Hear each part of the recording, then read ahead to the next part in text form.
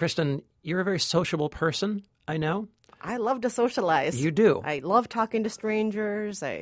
You're gregarious, as they say. I love talking. My question to you is, what's the longest you've ever spent on your own? No, and I don't mean like in the apartment, with when the boyfriend's been out, on a trip and you're kind of hanging out, seeing people. I mean, actually alone, nobody.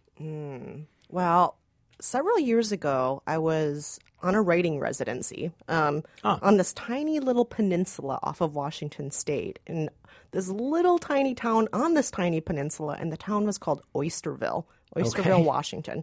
And the town, I believe, had 8 permanent year-round residents. 8? I think population 8. I think it was population 8. And then during other times of year, people would come in and vacation and so on there. But it was an oyster farming town. People would just go out and there'd be the shipping news. If you turned on the radio, that's all you could hear.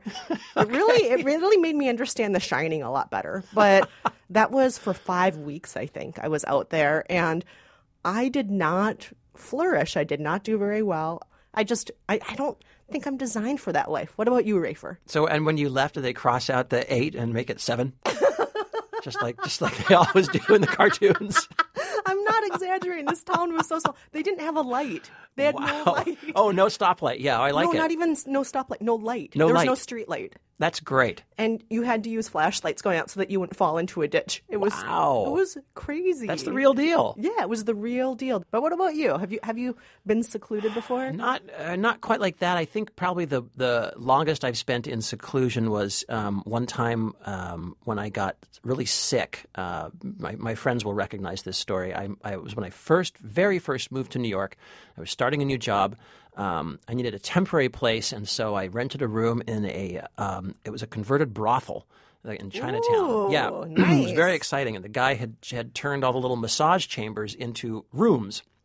And tiny little rooms with no windows. Oh my God, how is that legal? I doubt that it is. Oh, that's so Chinatown. He did it up very nice. It had a really nice, beautiful common kitchen with like brand new everything. It was actually really, really cool. Also a working steam room in this place, which was great. So I'd get completely drunk, and in the morning I'd get up all hungover, go to the steam room, and I'd be cured. It was fantastic. But then I got sick, and I had just arrived. No one really knew my address or where I was or anything, and all I had was a new cell phone that very few people had.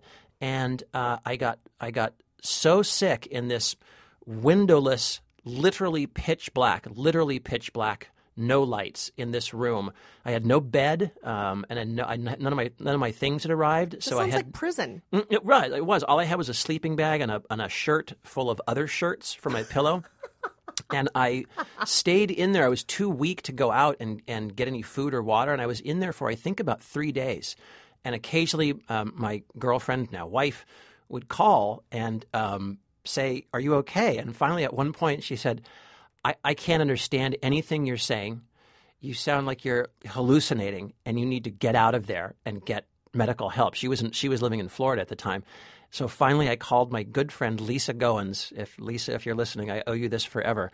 Lisa Goins came and got me in a cab and took me to the ER, and where the ER people thought that I had spinal meningitis, and they gave me a spinal tap. But really, it was just because because my lips were all shriveled up, and I had like no moisture in my eyes or anything. Oh my God, and they basically said, "Oh, we thought you had spinal meningitis, but you're just severely dehydrated." And so they just put me on saline solution for 24 hours. I stayed in there. It was crazy. It was crazy, and I really did. I hallucinated, and I thought that I was with. I thought that I was with 3 other people in the room. Who were those people? A scientist whose name I can't remember. Another guy who was like a hostage, like a Colombian hostage type guy, and then a soldier whose name was Glanz, Glanz. This is freaking crazy. I invented all these 3 people. I invented these 3 people in my mind. I was completely out of my head. This is ridiculous. Yeah. Oh it was real. Yeah, it was funny. I laugh about it now, but I really did hit a point in there where I thought, I woke up and I thought, no one knows I'm in here, and I'm going to become that smell. I'm going to become the guy where everyone's like, what is that? What's that smell? And I just thought, that can't happen to me. That's not why I came to New York. It's like that 30 seconds on Law and Order before the show starts. Right. Like, hey, honey, we're having a great date. Come back to my place. Hey, what is that? Yeah. Boom, boom. Boom, boom. Yeah, I was like, I don't want to be that New York story. So anyway, the reason that we are talking about all this, listeners, if you're still with us, the reason that we are going on about this is because we're going to review 2 films this week, both about lonely, secluded characters. We're going to review, you wouldn't ordinarily put them together this way. One is the documentary Salinger, and the other is the sci-fi actioner Riddick with Vin Diesel. Similar. Oh, Can't so tell similar. Them apart. Can't even tell them apart. Which is which? And which is more similar to your seclusion story and my seclusion story? Good question. Ooh, we'll find that out in just a moment. But first, let's introduce ourselves. I'm Kristen Meinzer, producer for The Takeaway. And I'm Rafer Guzman, movie critic for Newsday, and this is Movie Date. Because my loneliness is killing me, and I must confess, I still believe if I Okay, Kristen. I'm just going to apologize to everyone. I've fallen down on the job. I've been on vacation. A lot going on in my life. I did not see Salinger. We can't do everything all the time, Rafer. I tried. I'm sorry. But I'm curious about this film. I want to know your thoughts on it. You've seen it. Strangely, this film, for such a major figure, Salinger, I feel like this film has not gotten quite the amount of buzz that you might expect. But I want to hear your thoughts about this. Tell me, give me the lowdown on Salinger. Well, this is a documentary. It's over 2 hours long. It is supposedly investigating what was J.D. Salinger doing all those years when he was locked up in his cabin in New Hampshire. Because after he rose to enormous fame after Catcher in the Rye, I think he was only 32. This is in the 50s, correct? Yeah, it was a long time ago. And he had an enormous amount of success in his early 30s. And then released a couple of other books and then just completely disappeared off the face of the earth. Right. And people spent years trying to photograph him, tracking him down. And what was he up to? So this documentary looks at that, and it has an enormous secret that it claims to reveal. And let's play a clip of that. The works that no one's seen, I do know he's been working all these years because probably the second time I'd ever been allowed in his study, he very proudly showed me a set of files where a red dot meant this is ready to go upon my death, a green dot meant this needs editing. Now, who is that talking? So that is Margaret Salinger. That's JD's daughter, Gotcha. and she is revealing the big secret. Is that AKA Peggy Salinger? I think so. I had dinner with Peggy Salinger. I had Thanksgiving dinner with Peggy Salinger. What? Yeah. You I'm sorry. and your glamorous that life, that Cole. literally just occurred to me right now. I've forgotten all about that many, many years ago. You have such a glamorous life, Rafer. Oh my gosh. She is friends, or at least friendly acquainted with my wife's parents. I can't remember how they met, but yeah, we all had Thanksgiving dinner together. Oh my gosh, you have this glamorous life.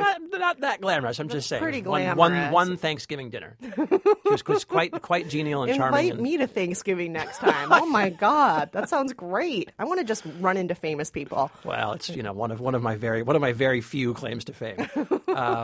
Anyway, yeah, Margaret Salinger. So your okay. friend Peggy. That's your friend Peggy well, talking. anyway, was that Peggy Salinger?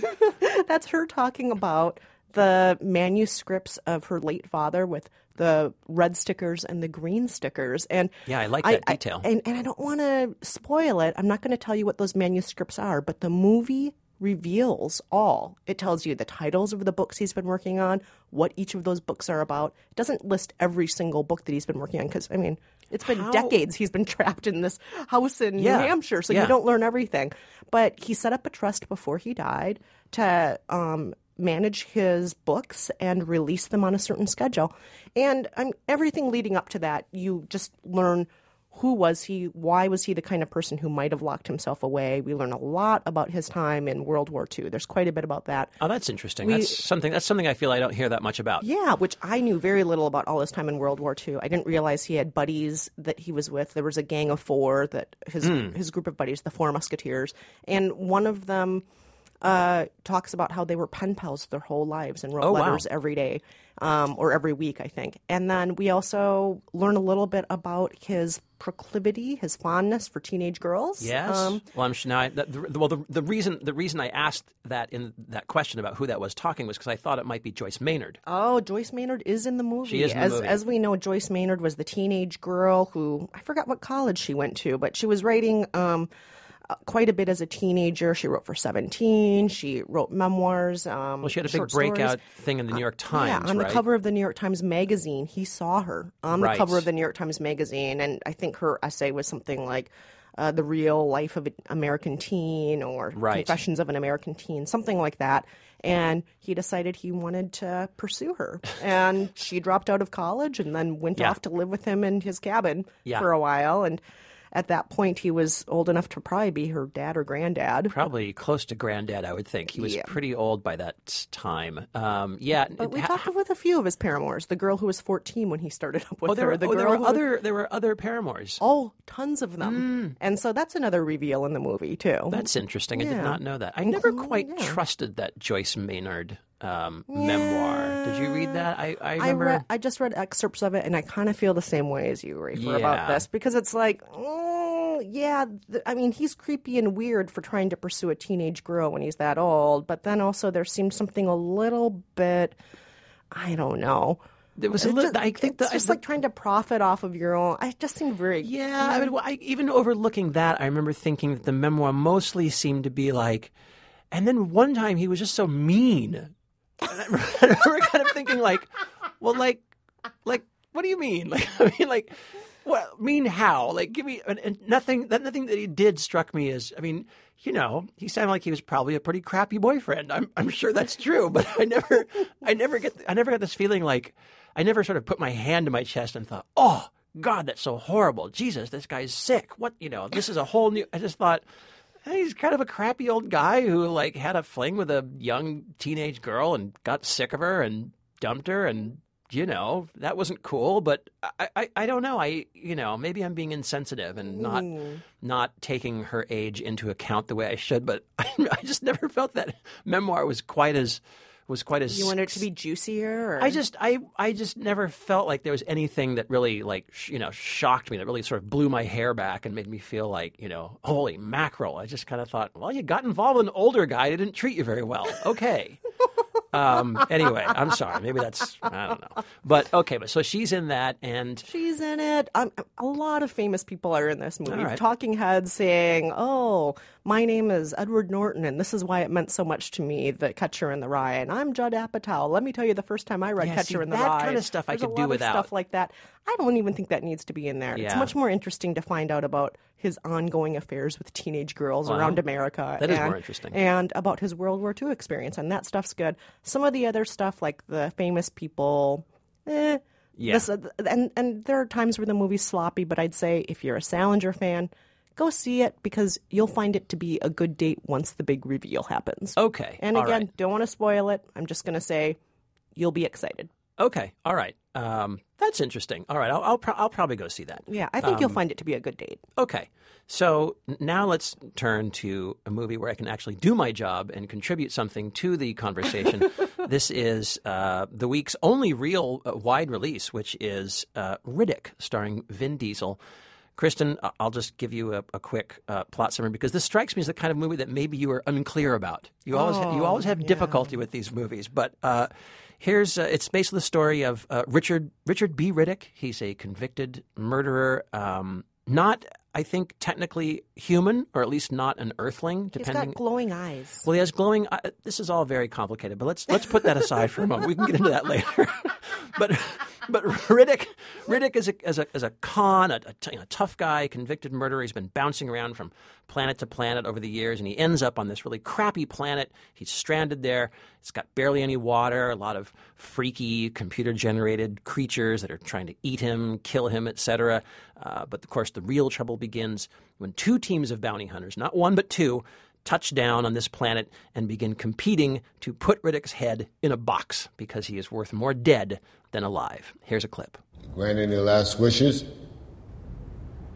I was referring to you. Not that the chains aren't a hot look. But no. Not in front of all these guys. What if I killed all of them first? Well, that's the unmistakable Vin Diesel, slurring his words like honey as Riddick. Now, Honey.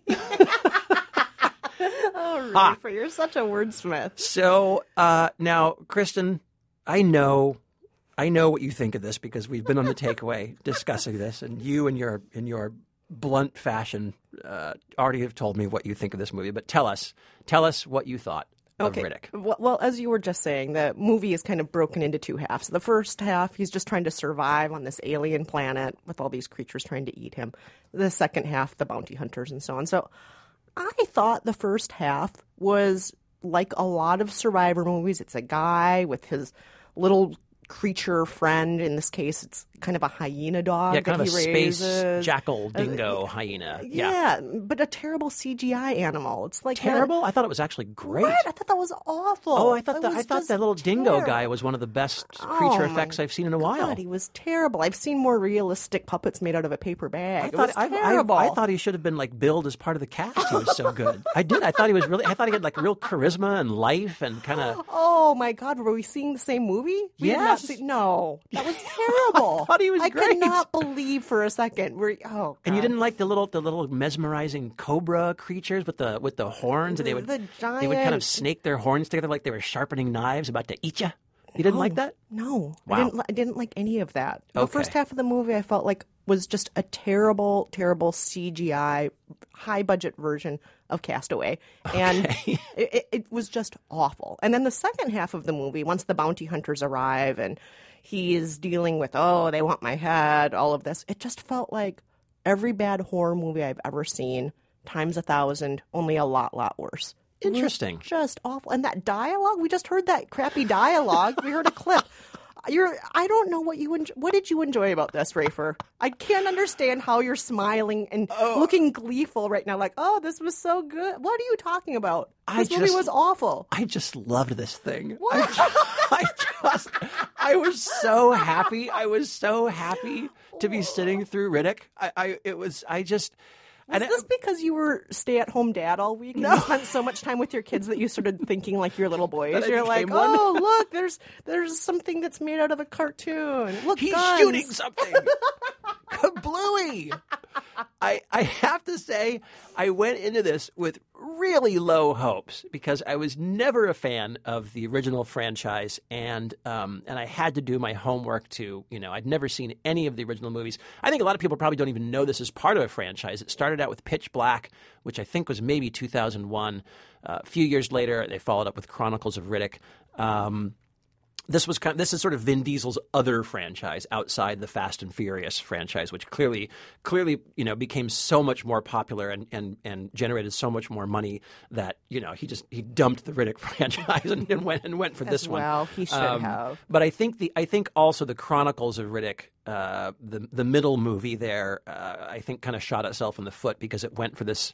The original was again like this movie, the tough guy, ex-con, but he's kind of got a good heart, and people are gonna get together. He's gonna save some people. It was that kind of thing. And the second film went for sort of fantasy Tolkien hoo-ha with like a crown and a kingdom and a prophecy and a blah blah blah. Anyway. And that's where you discover that he's actually not from Earth. He's from Furia, the planet Furia. But anyway, Riddick, sort of a reinvention, right? The title Riddick. It's like when Genesis named its 12th album Genesis. It's like we're representing ourselves. Nice to meet you. I'm Riddick. I just thought it was really high grade, well crafted garbage. It was just like it was total pulp. Completely preposterous. Well-crafted garbage. It was Yes. just garbage. Yes. No, I mean, I thought the it was acting was really decomposing. fun. It's been sitting on the curb for days. Somebody take I'm it telling away. you, It was terrible. This movie clearly. David Twohy is the guy who is the kind of mastermind, writer, director behind these movies. He clearly has studied at the altar of all the best crappy B movies: Escape from New York, Mad Max, Hey, Predator. Escape from New York is not a crap movie. I'm just saying that this is a fantastic movie. These are Listeners, please see it. It is so good. it's the greatest. It's so Escape from New good. York is fantastic. Mad Max is fantastic. Predator is fantastic. Riddick clearly Awful. cannot hold a candle to these movies. but the lessons that the director has learned from those movies, I think, really comes through. I think it's well directed, a lot of fun. The dialogue just cracked me up. I thought it was funny. I loved Jordi Moya, who's the guy who plays the bad bounty hunter. I loved, I think her name is Katie Sackhoff, who's from... Yes, that's her name. She's yeah, the one female in the movie. The one female. And it's classic 13-year-old boy. You get to see her boob, but you don't have to watch anybody kiss because, ew. You don't want to see that. You just want to see a big-breasted chick in a tight outfit. She's good. She's tough. She's funny. I loved the whole thing from start to finish. I don't think we were in the same movie. I knew you would feel this way this about is it. Awful. This movie was awful, awful, awful from start to finish. Bad date. An unexpectedly good date. I don't want to overpraise the thing, but an unexpectedly good date. Well, there you go. I'm on record as liking Riddick. What can I say? And before we go today, we want to just quickly touch on some listener mail and then, of course, trivia. Well, I think we should start with, why don't we start with this call that we got from a listener who was commenting on two things. One was your extended rant about movie etiquette, but this listener also had some things to say about one of our reviews. Hey, Reefer. Hey, Kristen. How's it going? It's Aaron from Chandler, Arizona. Yes, the Facebook guy. I was calling for two reasons. One, bravo on your comments about people that are rude in theaters. There is a theater in Texas, Alamo Drafthouse, that literally will throw you out if they catch you texting. And if you want to have something that will really make you laugh, go on YouTube and type in Alamo Drafthouse texting.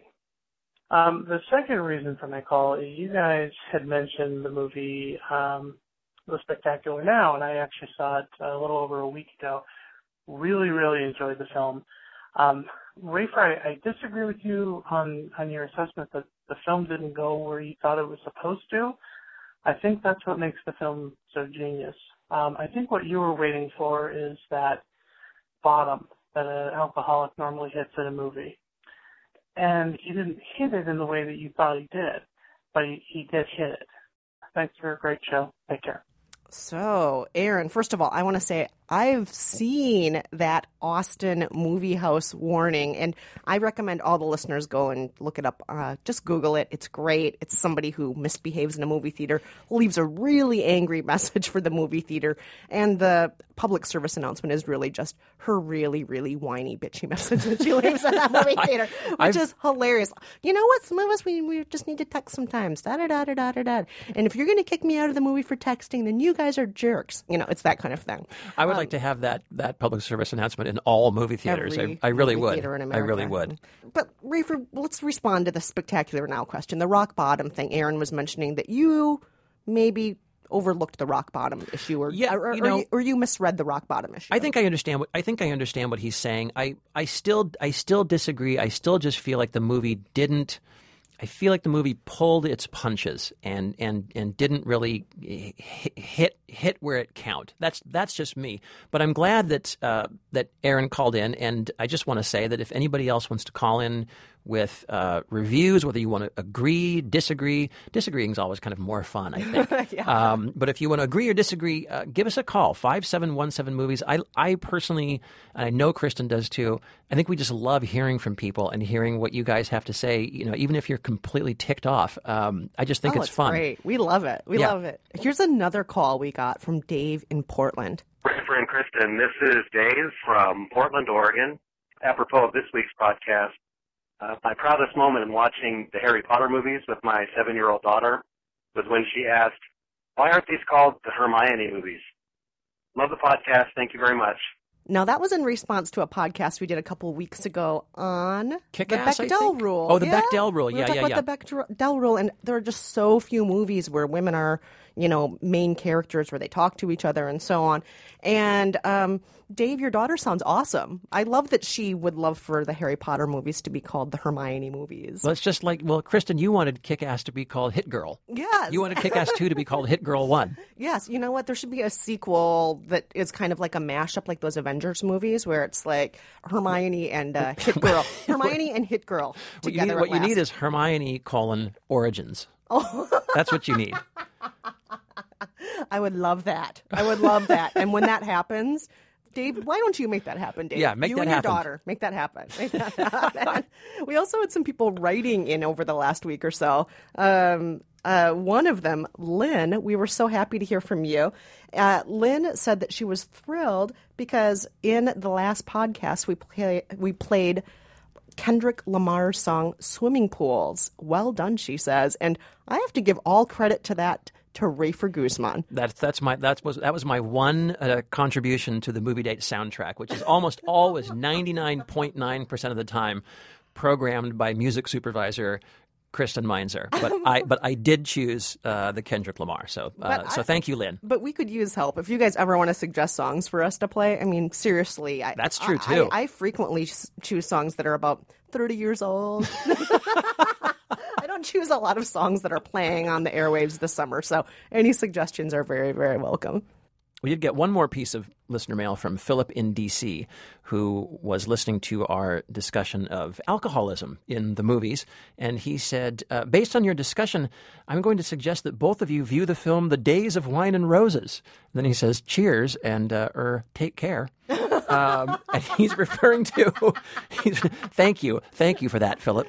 He's referring to a 1962 movie with Jack Lemmon and Lee Remick as alcoholics. Hold on, is that us? I think Am I Lee Remick here? I think you're Lee Remick, which is not bad considering that I now look like Jack Lemmon in this scenario. But that movie is a very, very gritty, very grim film, kind of the Leaving Las Vegas of its day. Ooh, that is just like us, Rafer. Yeah, it's just like you and me. Directed weirdly by Blake Edwards, who did all the Pink Panther films. Let's not also forget Victor Victoria. And let's never forget Victor Victoria, one of my favorite movies. I love that movie. But anyway, thank you for the recommendation. It is a great film. I'll try to watch that, Philip. I'll do that. I'll pour myself a drink first. Okay. Oh. Okay, so let's turn to a more serious piece of listener mail here.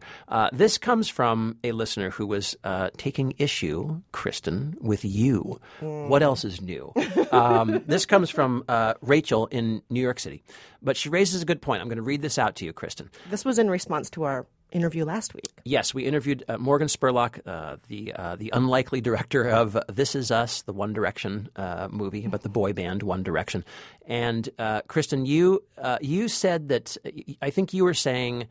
Tell me, you were saying you felt that that the band was a good source of self-esteem for young girls. Is that right? I was saying that my favorite point in the movie was when a young girl, that all the fans, these super fans who are just crazy and screaming and crying all the time, at one point one of them tells Morgan Spurlock, "I love them because they say the things to me that no boy would ever say." And his response was, "Well, that was my favorite part of the movie too, and you can make fun of them all you want to, but what's so bad about a boy band that makes young girls feel good about themselves? Don't we need more things in this world that make young girls feel good about themselves?" Well, here is what Rachel from New York City has a point to raise.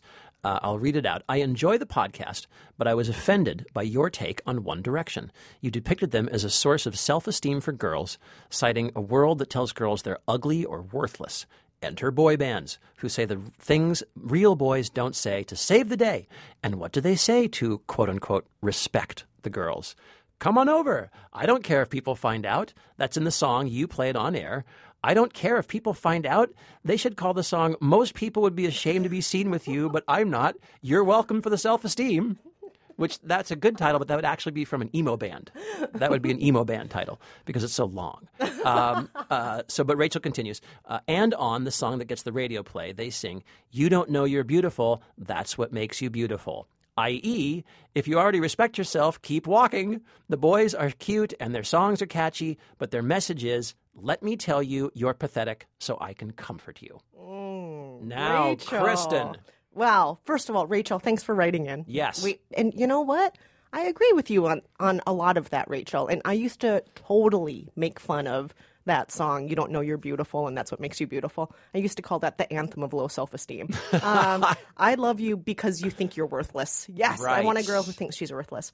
But I think there are a few different ways to look at this. One, to all the girls out there who really do feel ugly, who feel like nobody notices that they're beautiful, to all the girls out there who feel awkward, they might feel that the song is singing directly to them. I'm not saying that this is a song you should sing to all girls who have high self-esteem, but maybe this is the song that girls with low self-esteem can hear and feel a little bit better about themselves. Okay. But I think there's another issue that might be even bigger here, which is if we're going to talk about what beauty is and what looks are, I think that this is a complicated situation because, let's be honest, boy bands are constructed, they're put together specifically because they're strictly about being beautiful. Yeah, they're cute. They're cute, and it's very little about their talent. It's like, can we dress you up in cute outfits? Do you have sex appeal, the kind of sex appeal that's non-threatening to teenage girls? And so the idea of who's being objectified and who feels good about themselves and what's making these girls feel good about themselves is partly objectifying boys who only look good. And so I think it makes it a much more complicated puzzle than simply, are these boys making the girls feel bad? Well, are the girls actually liking the boys for anything other than their looks, really? So right.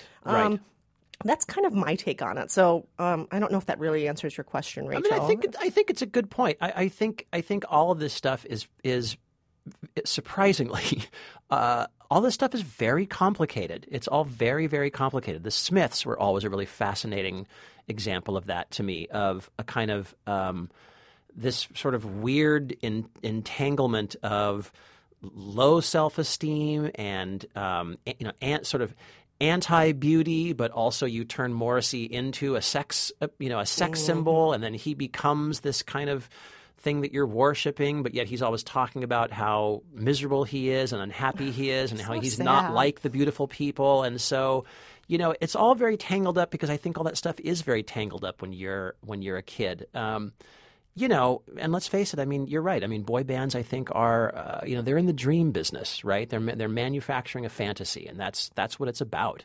But I don't know. I think I'm not really the person to answer that because I despise boy bands, and I pretty much always have. Oh, come on. You love New Kids on the Block. I never liked... You always are singing New Kids on the Block songs. I pride myself on being open-minded, but the boy bands... and it's... I shouldn't say like, oh, they're all so stupid and gross. I never...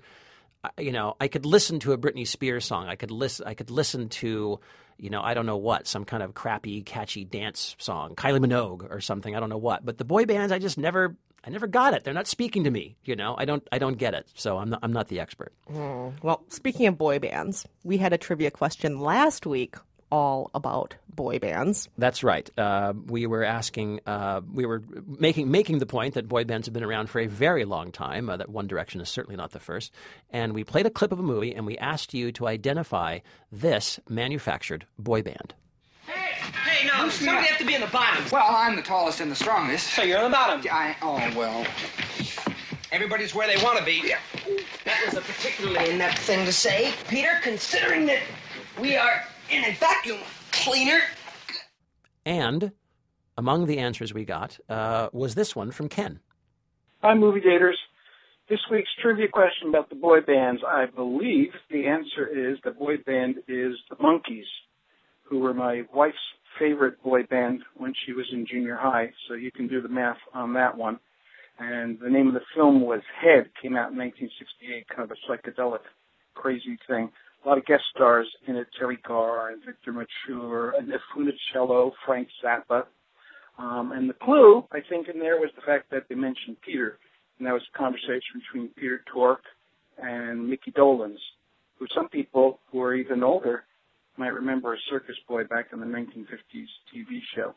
The movie is produced by Bob Rafelson and his buddy Jack Nicholson. Well done. An authoritative answer. Very thorough, very thorough. Jack Nicholson. Yes. Absolutely. That's right. Bob Rafelson. Good job, Ken. Thank you. So for this week's trivia, we, in honor of movies about secluded characters, people who are all by themselves, we are... Be they Salinger or be they a convicted alien convict. We are going to mention, once again, which we brought up earlier, a lot of these secluded character movies, the character will have a little friend with them, an inanimate object, either an awful, awful CGI character in the case of Riddick. Or Joyce Maynard. That's cruel. Why am I being so insensitive? So mean today, Ray. It's a crappy thing to say. All right, anyway. You really don't like Joyce Maynard. That's not true. I actually think she's a really good writer. Yeah, whatever. You and Peggy were totally gossiping about her during Thanksgiving. I didn't believe me. I did not even bring up Joyce Maynard at that Thanksgiving dinner. Believe me. But the point is, a lot of these secluded characters, they have a little inanimate object that they enjoy that keeps them company oftentimes in the movies. We want to know, what is the name of the movie where the inanimate object, the animal, the fake character, whatever you want to call this thing, the Joyce Maynard of the movie, what is the movie where the character has a friend named Richard Parker? Good question. I like that one. If you know, give us a call, 5717-MOVIES. Or log on to facebook.com/movie date podcast.